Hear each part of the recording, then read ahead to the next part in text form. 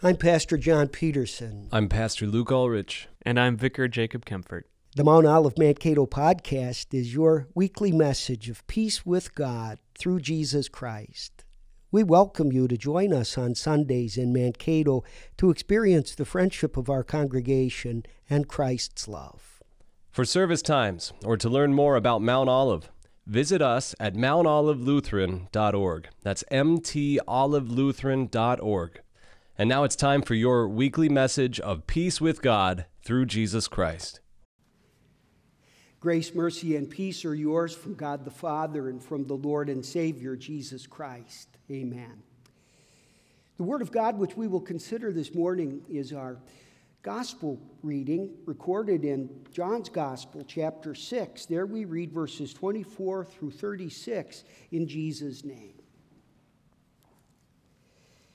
When the crowd saw that neither Jesus nor his disciples were there, they got into the boats and went to Capernaum looking for Jesus. When they found him on the other side of the sea, they asked him, "Rabbi, when did you get here?" Jesus answered them, "Amen, amen, I tell you, you are not looking for me because you saw the miraculous signs, but because you ate the loaves and were filled. Do not continue to work for the food that spoils, but for the food that endures to eternal life, which the Son of Man will give you. For on him God the Father has placed his seal of approval." So they said to him, "What should we do to carry out the works of God?" Jesus answered them, "This is the work of God, that you believe in the one he sent." Then they asked him, "So what miraculous sign are you going to do that we may see it and believe you? What miraculous sign are you going to perform? Our fathers ate the manna in the wilderness, just as it is written, he gave them bread from heaven to eat." Jesus said to them, "Amen, amen, I tell you, Moses did not give you the bread from heaven, but my Father gives you the real bread from heaven. For the bread of God is the one who comes down from heaven and gives life to the world." "Sir," they said to him, "give us this bread all the time." "I am the bread of life," Jesus told them. "The one who comes to me will never be hungry, and the one who believes in me will never be thirsty. But I said to you that you have also seen me, and you do not believe." These are the words. Heavenly Father, sanctify us by the truth. Your word is truth. Amen. In Jesus Christ, the bread of life, dear fellow redeemed, the conversation that is recorded in our text this morning took place in the city of Capernaum in Galilee. The day before this, Jesus had worked a tremendous miracle. A large crowd numbering over 5,000 men and women and children had followed Jesus and his disciples into an isolated place in the wilderness along the shore of Galilee. The people in the crowd had come to see Jesus and to hear him because they were impressed by miracles of healing he had been performing in that area. But they stayed in the place too long and became hungry, with no obvious source of food nearby. Concerned for their well-being, Jesus produced a meal for all of them, and he did it from a supply which consisted of 5 barley loaves and 2 fish. Not only did every person in that crowd eat all they wanted, but at the end of the meal, 12 baskets full of leftovers were gathered. The people in the crowd were naturally enthusiastic about Jesus. They knew they had stumbled onto a good thing. They wanted to make him their king, and they would do this by force if they had to. Jesus understood that their interest in him was primarily an earthly sort of interest. They liked what he might keep on doing for their physical lives. But he had come to redeem their immortal souls and not simply to fill their empty stomachs. And so he withdrew from them and from their tempting adulation, and he went to the other side of the lake. And so it was in Capernaum, on the other side of the lake, the next day that they caught up with him. And when they found Jesus, he told them that they were looking for him for the wrong reasons. He said, "Do not continue to work for the bread that spoils, but for the food that endures to eternal life, which the Son of Man will give you." Today, then, as we look at these words of our text, we'll consider our theme. The bread of God gives life. And we'll note these two things. First, that Jesus Christ is that bread of God which gives us life. And then secondly, we'll consider how that bread may be consumed. We know that bread is considered to be a staple of life. A person can survive for a long time if he has nothing else but bread to eat.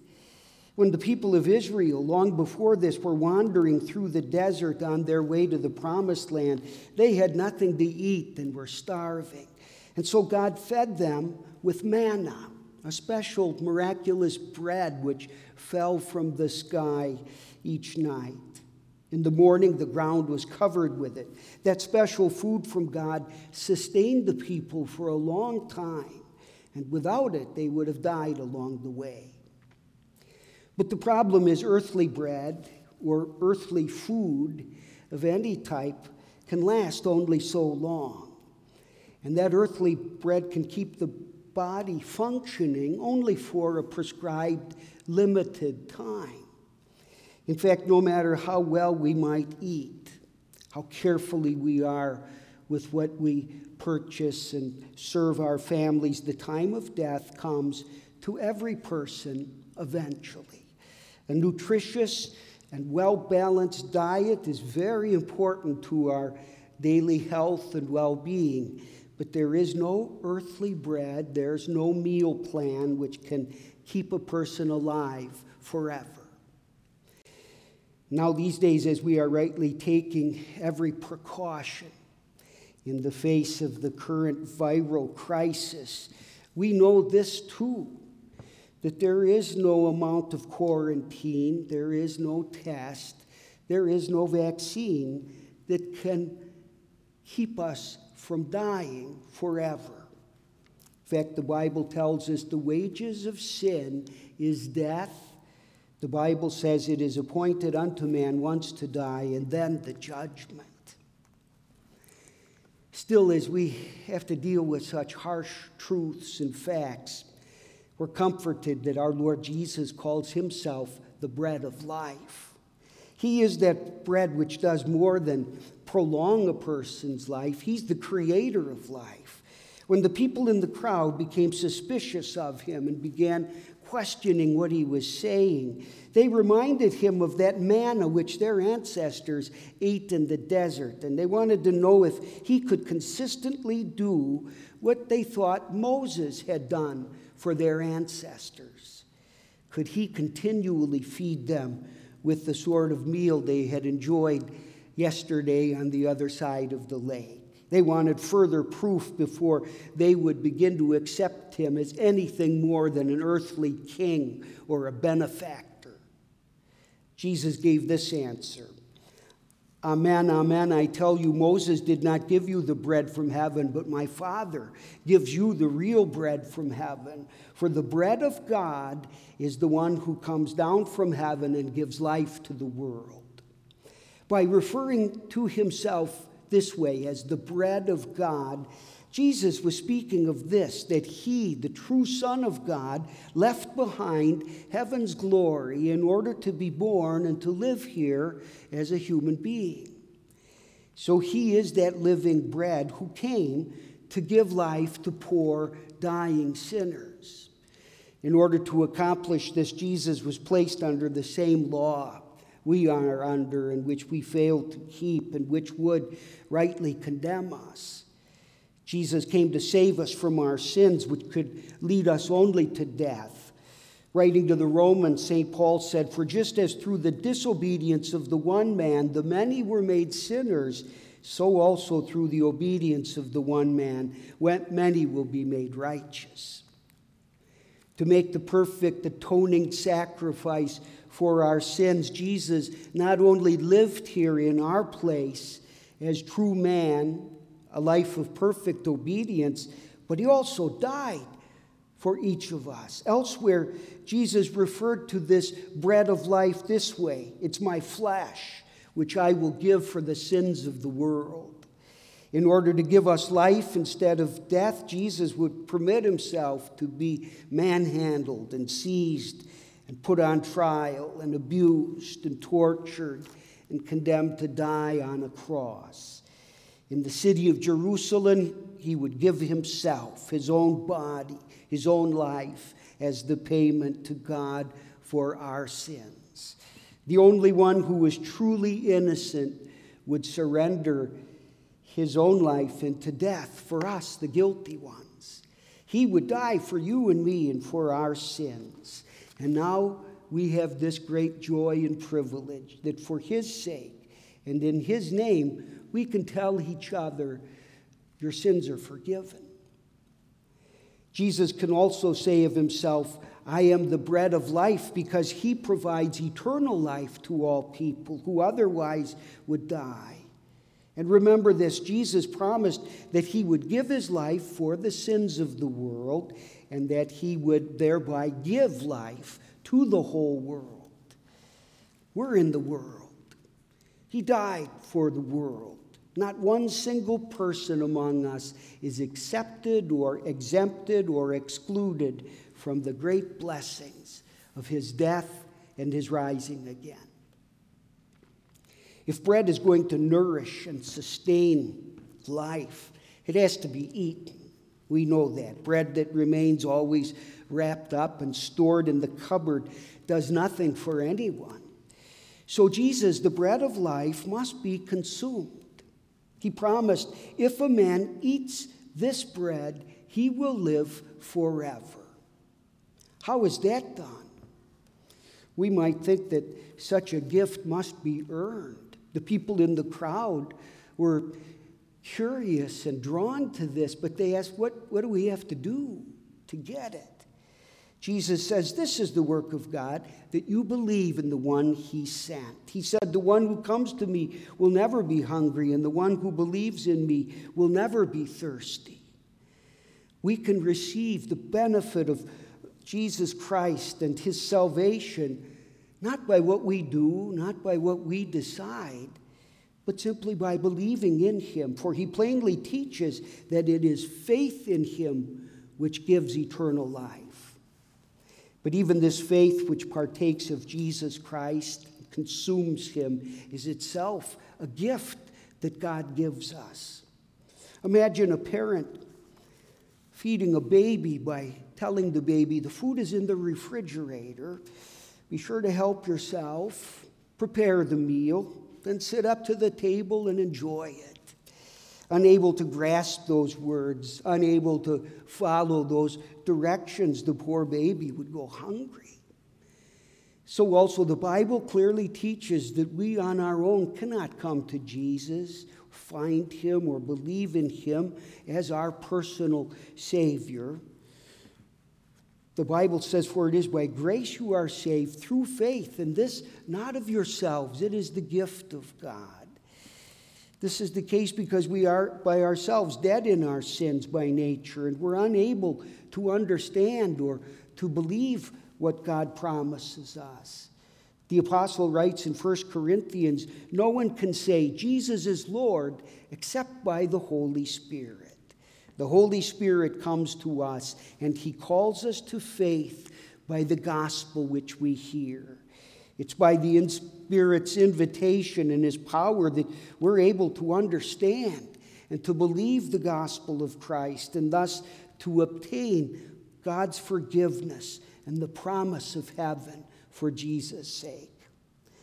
Therefore, when a person is baptized, or when that person hears the gospel of full forgiveness of his sins through Jesus, and as that person receives the body and blood of the Lord in Holy Communion, they are being fed by the bread of life.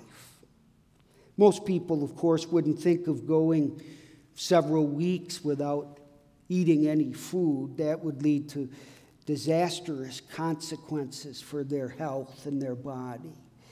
And yet, sadly, there are many who are willing and who even insist upon going for that period of time, weeks or even months, without being nourished by God's word, and who even deprive their own children of that needful spiritual sustenance.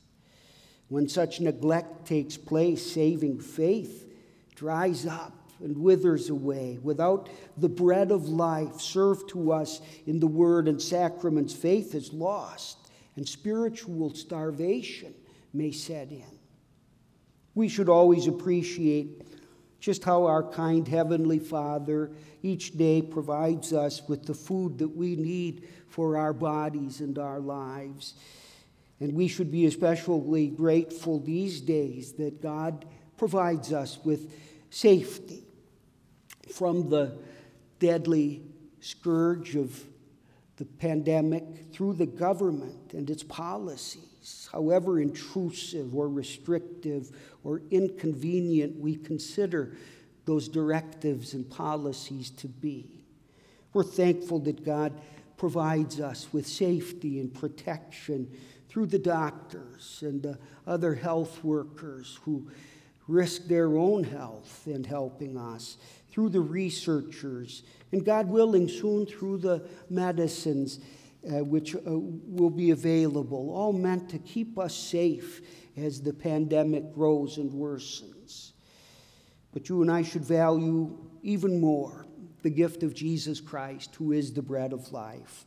For he is that bread which has come down from heaven and has given eternal life to every believer by his own obedience and his own death on the cross and his resurrection. So let us regularly and happily eat of this bread as it is set before us.